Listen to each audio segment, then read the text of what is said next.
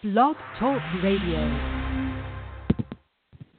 Hey, what's up, everybody? Welcome to the BHITB podcast. This is your host, Dante Fortson. Today I'm going to try to finish up the law keeping teaching. This is going to be part 3 in the series. So I'm going to try to finish that up today. And before we get started, a couple of announcements. For those of you who have been hitting me up on Facebook, I'm not ignoring you. I'm on a 30-day Facebook ban. Basically, Facebook said that it was hate speech for me to say that Europeans did not build America, and I said that they lied about building America, and they said that was hate speech. I thought it was historical accuracy, but, they've been targeting a lot of black people for saying correct stuff, historically accurate stuff. They've shut down a few of the black groups. So it seems Facebook is targeting people of color, because I've seen people who are not black say a lot worse things and say things that are outright racist, and nothing happens. They're still allowed to use Facebook freely, but I say Europeans didn't build America, and I get banned. But enough of that. I think the ban is over in 12, 13 days. No big deal. I've gotten a lot of work done on the website, as many of you have seen. If you're not a patron yet, make sure you go to Patreon, and it's only $1. You get a whole bunch of free extras, and you get access to every single part of the BlackHistoryInTheBible.com website.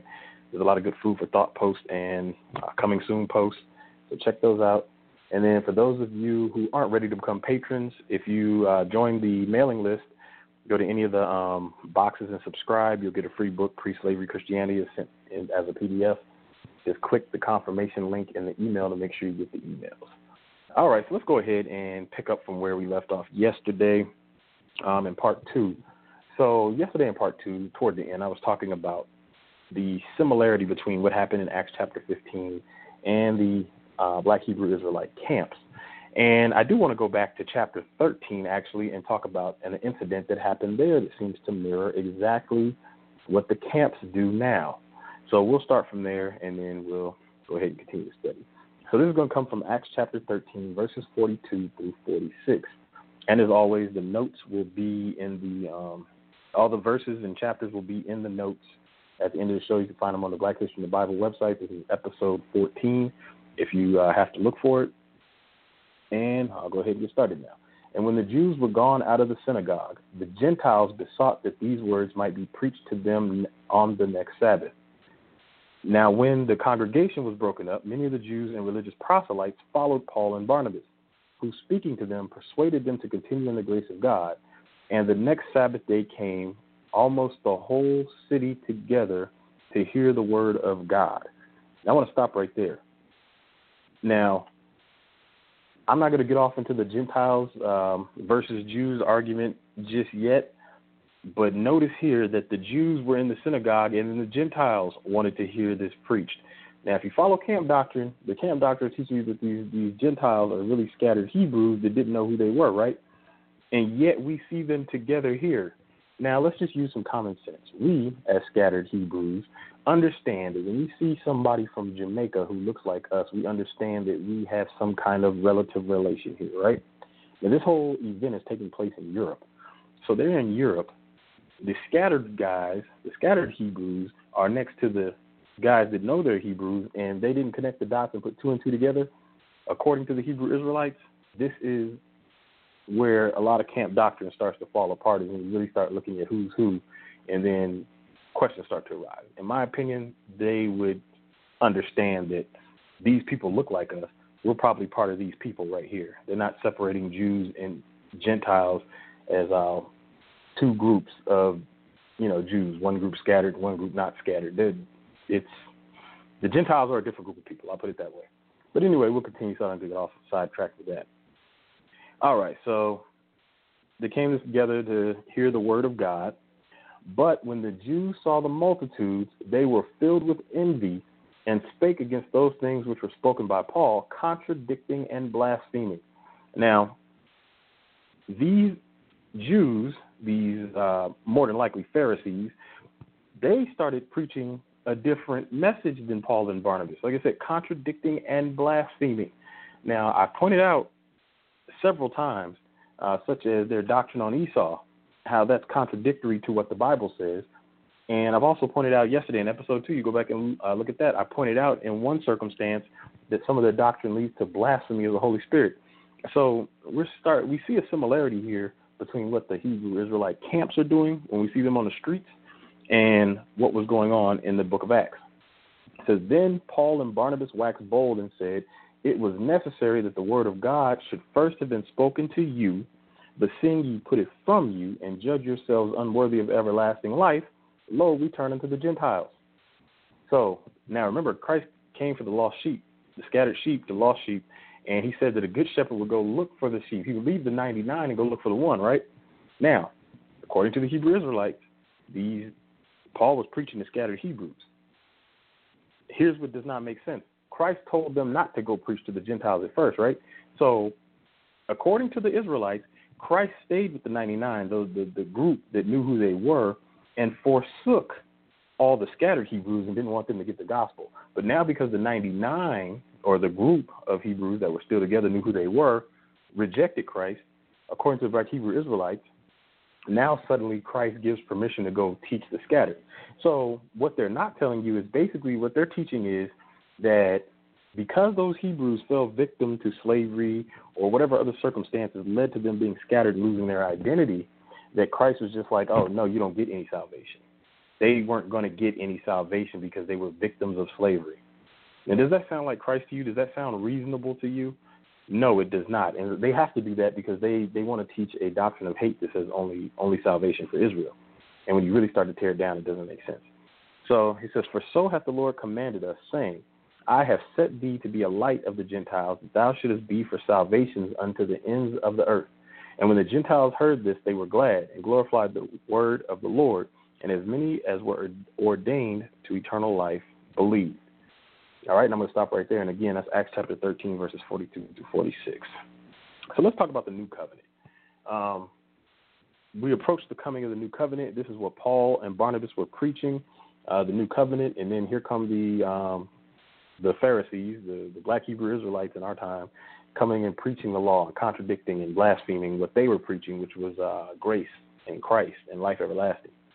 So this new covenant, some of the camps teach that we're not under.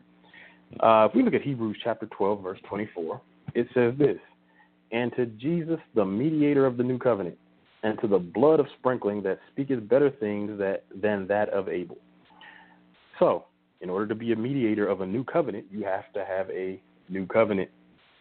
So we are indeed under a new covenant, and we can go through the Bible and look at that. But let's start with the fulfilling of the law. And this one gets twisted all the time by the camps. They say that, Christ didn't come to destroy the law, but to fulfill the law, which is true. He says he came to fulfill the law. But what is the fulfilling of the law? And Christ summarized this for us. This is found in Leviticus. It starts in Leviticus, just to give you the background of where Christ is going to pull this from. Leviticus chapter 19, verse 18 says, thou shalt not avenge nor bear any grudge against the children of thy people, but thou shalt love thy neighbor as thyself. I am the Lord, right? So love thy neighbor as thyself. So in Matthew, when Christ is confronted with questions about the law, Matthew 22, verse 35 through 40, it says, then one of them, which was a lawyer, so a lawyer, a person who practices law, asked him a question, tempting him and saying, Master, which is the greatest commandment in the law? Jesus said unto him, thou shalt love the Lord thy God with all thy heart and with all thy soul and with all thy mind. This is the first and great commandment, and the second is like unto it. Thou shalt love thy neighbor as thyself. On these two commandments hang all the law and the prophets. Those two commandments. And that remains consistent throughout the New Testament. Love God and love your neighbor. And if you go back to the Esau podcast that I did, the Esau episode, I pointed out that the black Hebrew Israelite camp teaching on hatred for Esau is the one teaching that will basically get people to lose salvation because of the connection to 1 John 4:20, which says if you don't love your brother, you don't love God, period. And Christ said the greatest commandment is to love God, right? So you have that contradicting that they were preaching, and they're contradicting out there in those corners, preaching people straight to hell. You find the same concept in Mark 12:31. Luke 10:17, Romans 13:9, and Galatians 5:14. Same concept. Love your neighbor as yourself. And this is going to bring us to James 2. Now, James 2 is important because many people claim that James, or some of the camps claim that James was teaching law-keeping, contradicted Paul, but that's not true, because if you go back to Acts 15, you'll see that James was one of the people present when the Holy Spirit confirmed that we no longer need to teach the law. When that whole event happened, when the Pharisees came, or modern-day black Hebrew Israelites came and said we have to keep the laws of Moses, and the Holy Spirit and James and Paul and Peter said, no, that's not what we have to do. So here in James, where James writes his letter, we'll see that James is not talking about law keeping. We'll start at verse 8. It says, if ye fulfill the royal law according to Scripture, thou shalt love thy neighbor as thyself, ye do well. And now he's going to give an example. It says, but if ye have respect to persons, you commit sin and are convinced of the law as transgressors. And that word convinced is what we would call convicted. You're convicted of the law as transgressors. For whosoever shall keep the whole law, yet offend in one point, he is guilty of all. Now remember that. The Hebrew Israelites on the corners teaching hatred for Esau, right? The Bible says, thou shalt not abhor an Edomite. And in Leviticus, it says, thou shalt not hate thy brother. They're teaching people to transgress two laws, right? So it says, for whoever shall keep the whole law and yet offend in one point, he is guilty of all. So they're not even keeping the law. They're guilty of breaking the law constantly. Just their hatred for Esau alone puts them in a perpetual state of breaking the law. So for he that said, do not commit adultery, said also, do not kill. Now if thou commit no adultery, yet if thou kill, thou art become a transgressor of the law. So speak ye, and so do, as they that shall be judged by the law of liberty. For he shall have judgment without mercy that hath showed no mercy, and mercy rejoices against judgment.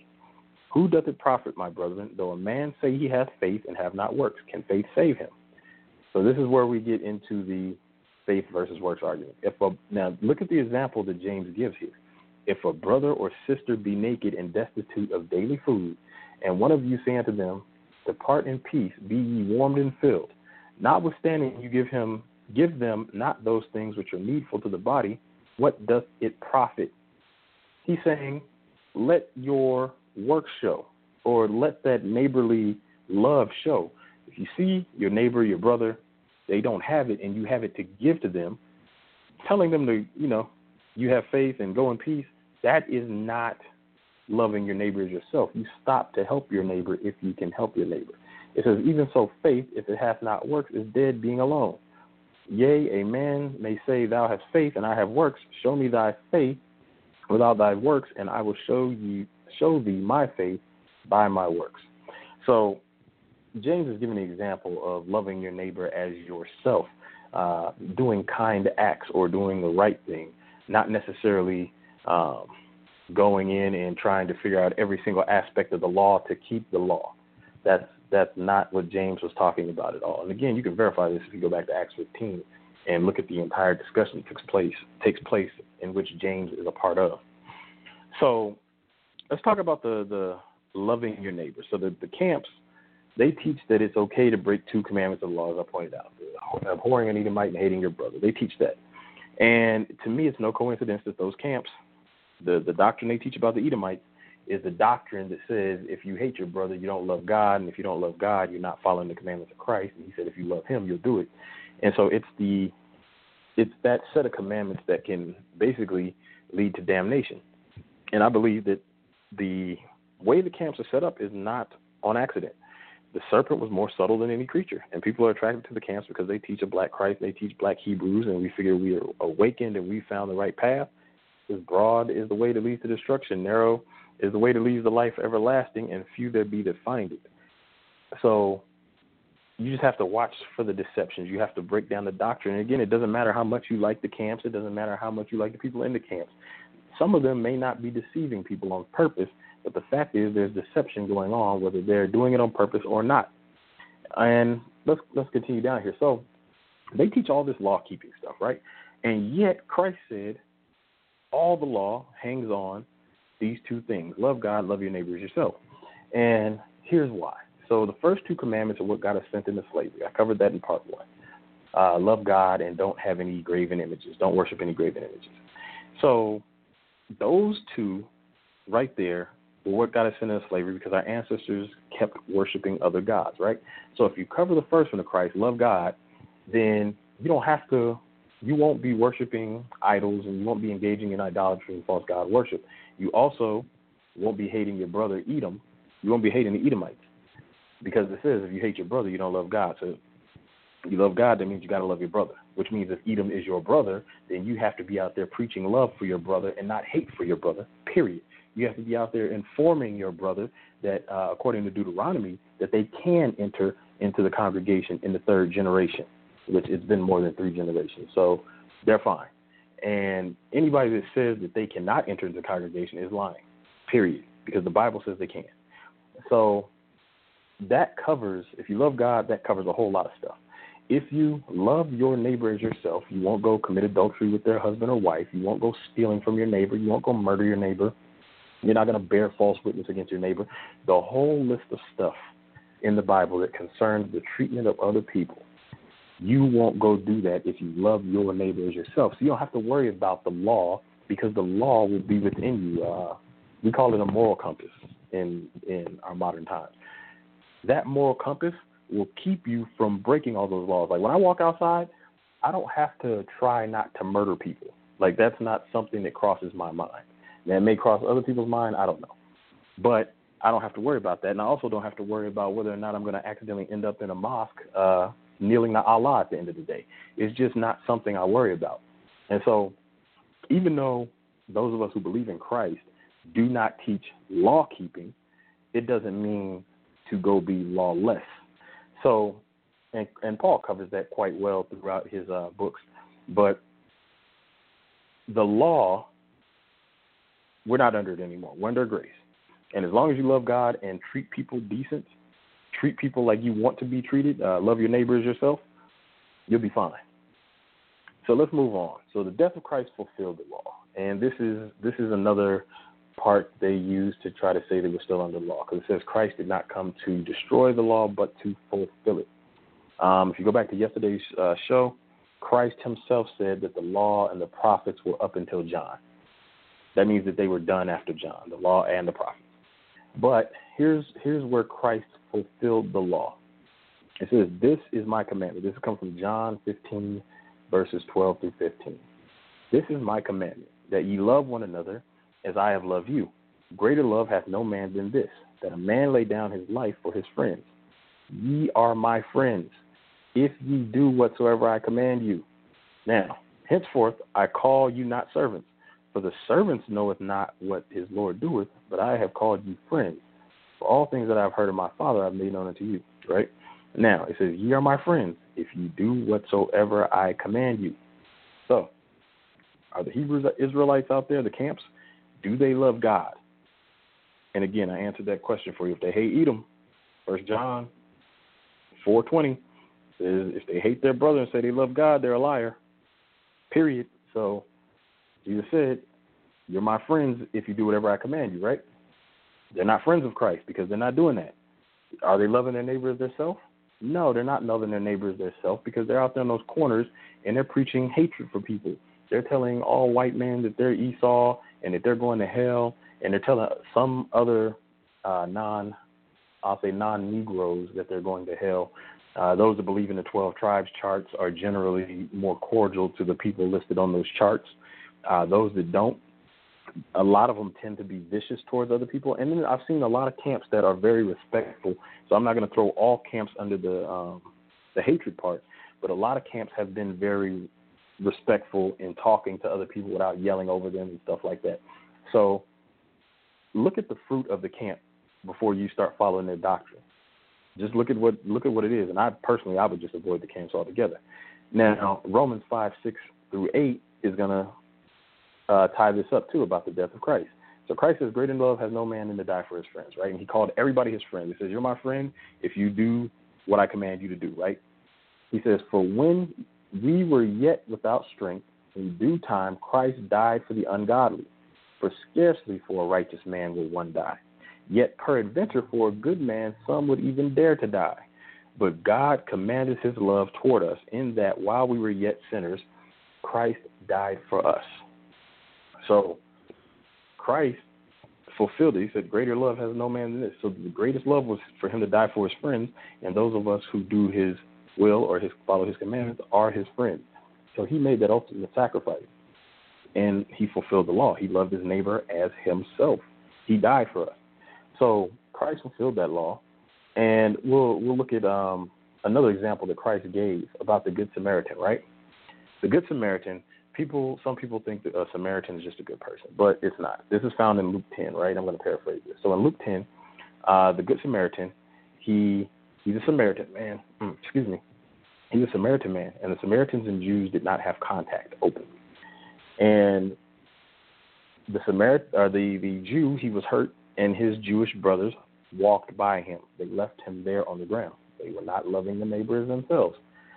They just left him there to die. But the Samaritan man, who was not a Jew, came by, saw him, helped him, paid his bills, told the doctor to do whatever he could, and he would come back and make everything whole, right?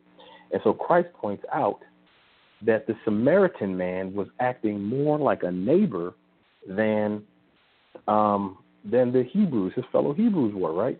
So that would bring us to Romans 2, because Romans 2 is going to touch on this.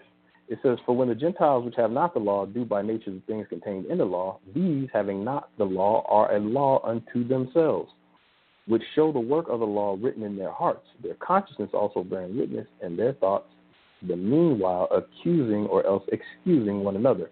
And so if you go through and read Romans 2, Paul breaks that down, and then at the end, Romans 2:28 says, for he is not a Jew, which is one outwardly, neither is that circumcision, which is outward in the flesh, but he is a Jew, which is one inwardly, and circumcision is that of the heart, in the spirit, and not in the letter, whose praise is not of men, but of God. And Paul is also going to echo this as well when he goes into his speech or his writings about being grafted into the body in Romans 11. And a lot of the camps miss this because they teach the false teaching that Gentiles are scattered Hebrews when they are not.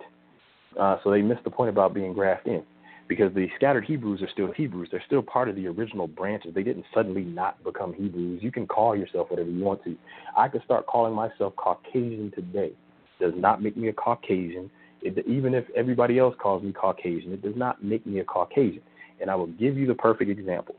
The entire world calls the Ashkenazi Jews Hebrews. They believe those are the people of the book. The Ashkenazi claim to be Hebrews. Now, are they Hebrews? No, they're not. They are still European. They can call themselves whatever you want. But if we go by camp teaching, we have to stay consistent. So by camp teaching, because these scattered Hebrews started to call themselves Gentiles, they became known as Hellenistic Gentiles, right? This is what they can't teach. So by calling yourself something, you can become that. So now we have to use that same logic and say, okay, well, these Ashkenazi over here have been calling themselves Hebrews so long, and the rest of the world calls them Hebrews, so now they're the Hebrews. It doesn't make sense when you start applying it to other people, and yet they apply it the way they do because they want to continue their false doctrine of teaching that only Israel can be saved. So let's talk about real quick the camp deception, which this has all been about, false doctrine, camp deception, whether or not we're under the law, and the verses they use to try to twist it. So they teach hate for Esau, which I've made sure I wanted to drive home because there's a lot of people out there. Someone asked me on the messages, why do I teach people to love Esau and not hate Esau? And I pointed out that, it's 2 commandments. That's what you're supposed to do. And even though I don't teach the law, I know a lot of people are under the deception that they have to follow the law.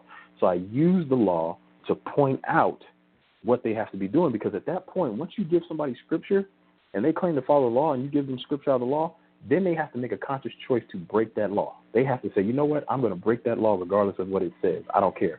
And then they have to try to find an excuse, or they have to try to find Bible verses to let them break laws, such as God hated Esau, so therefore it's okay for me to hate Esau. That's not what Scripture says. Scripture says God hated Esau, loved Jacob, but he tells you to love your brother, and he tells you not to abhor an Edomite. God's ways are not our ways. His thoughts are not our thoughts. And so we need to understand that before we start latching on the doctrine and saying, okay, we can hate Esau now. Now, they don't show love for many non-Hebrews, which I pointed out, and the exceptions would be those who follow the 12 tribes chart. They do show love to certain groups of non-Hebrews, and which tells you that they are not loving their neighbor as themselves. You can just see it. You can see it by their fruit.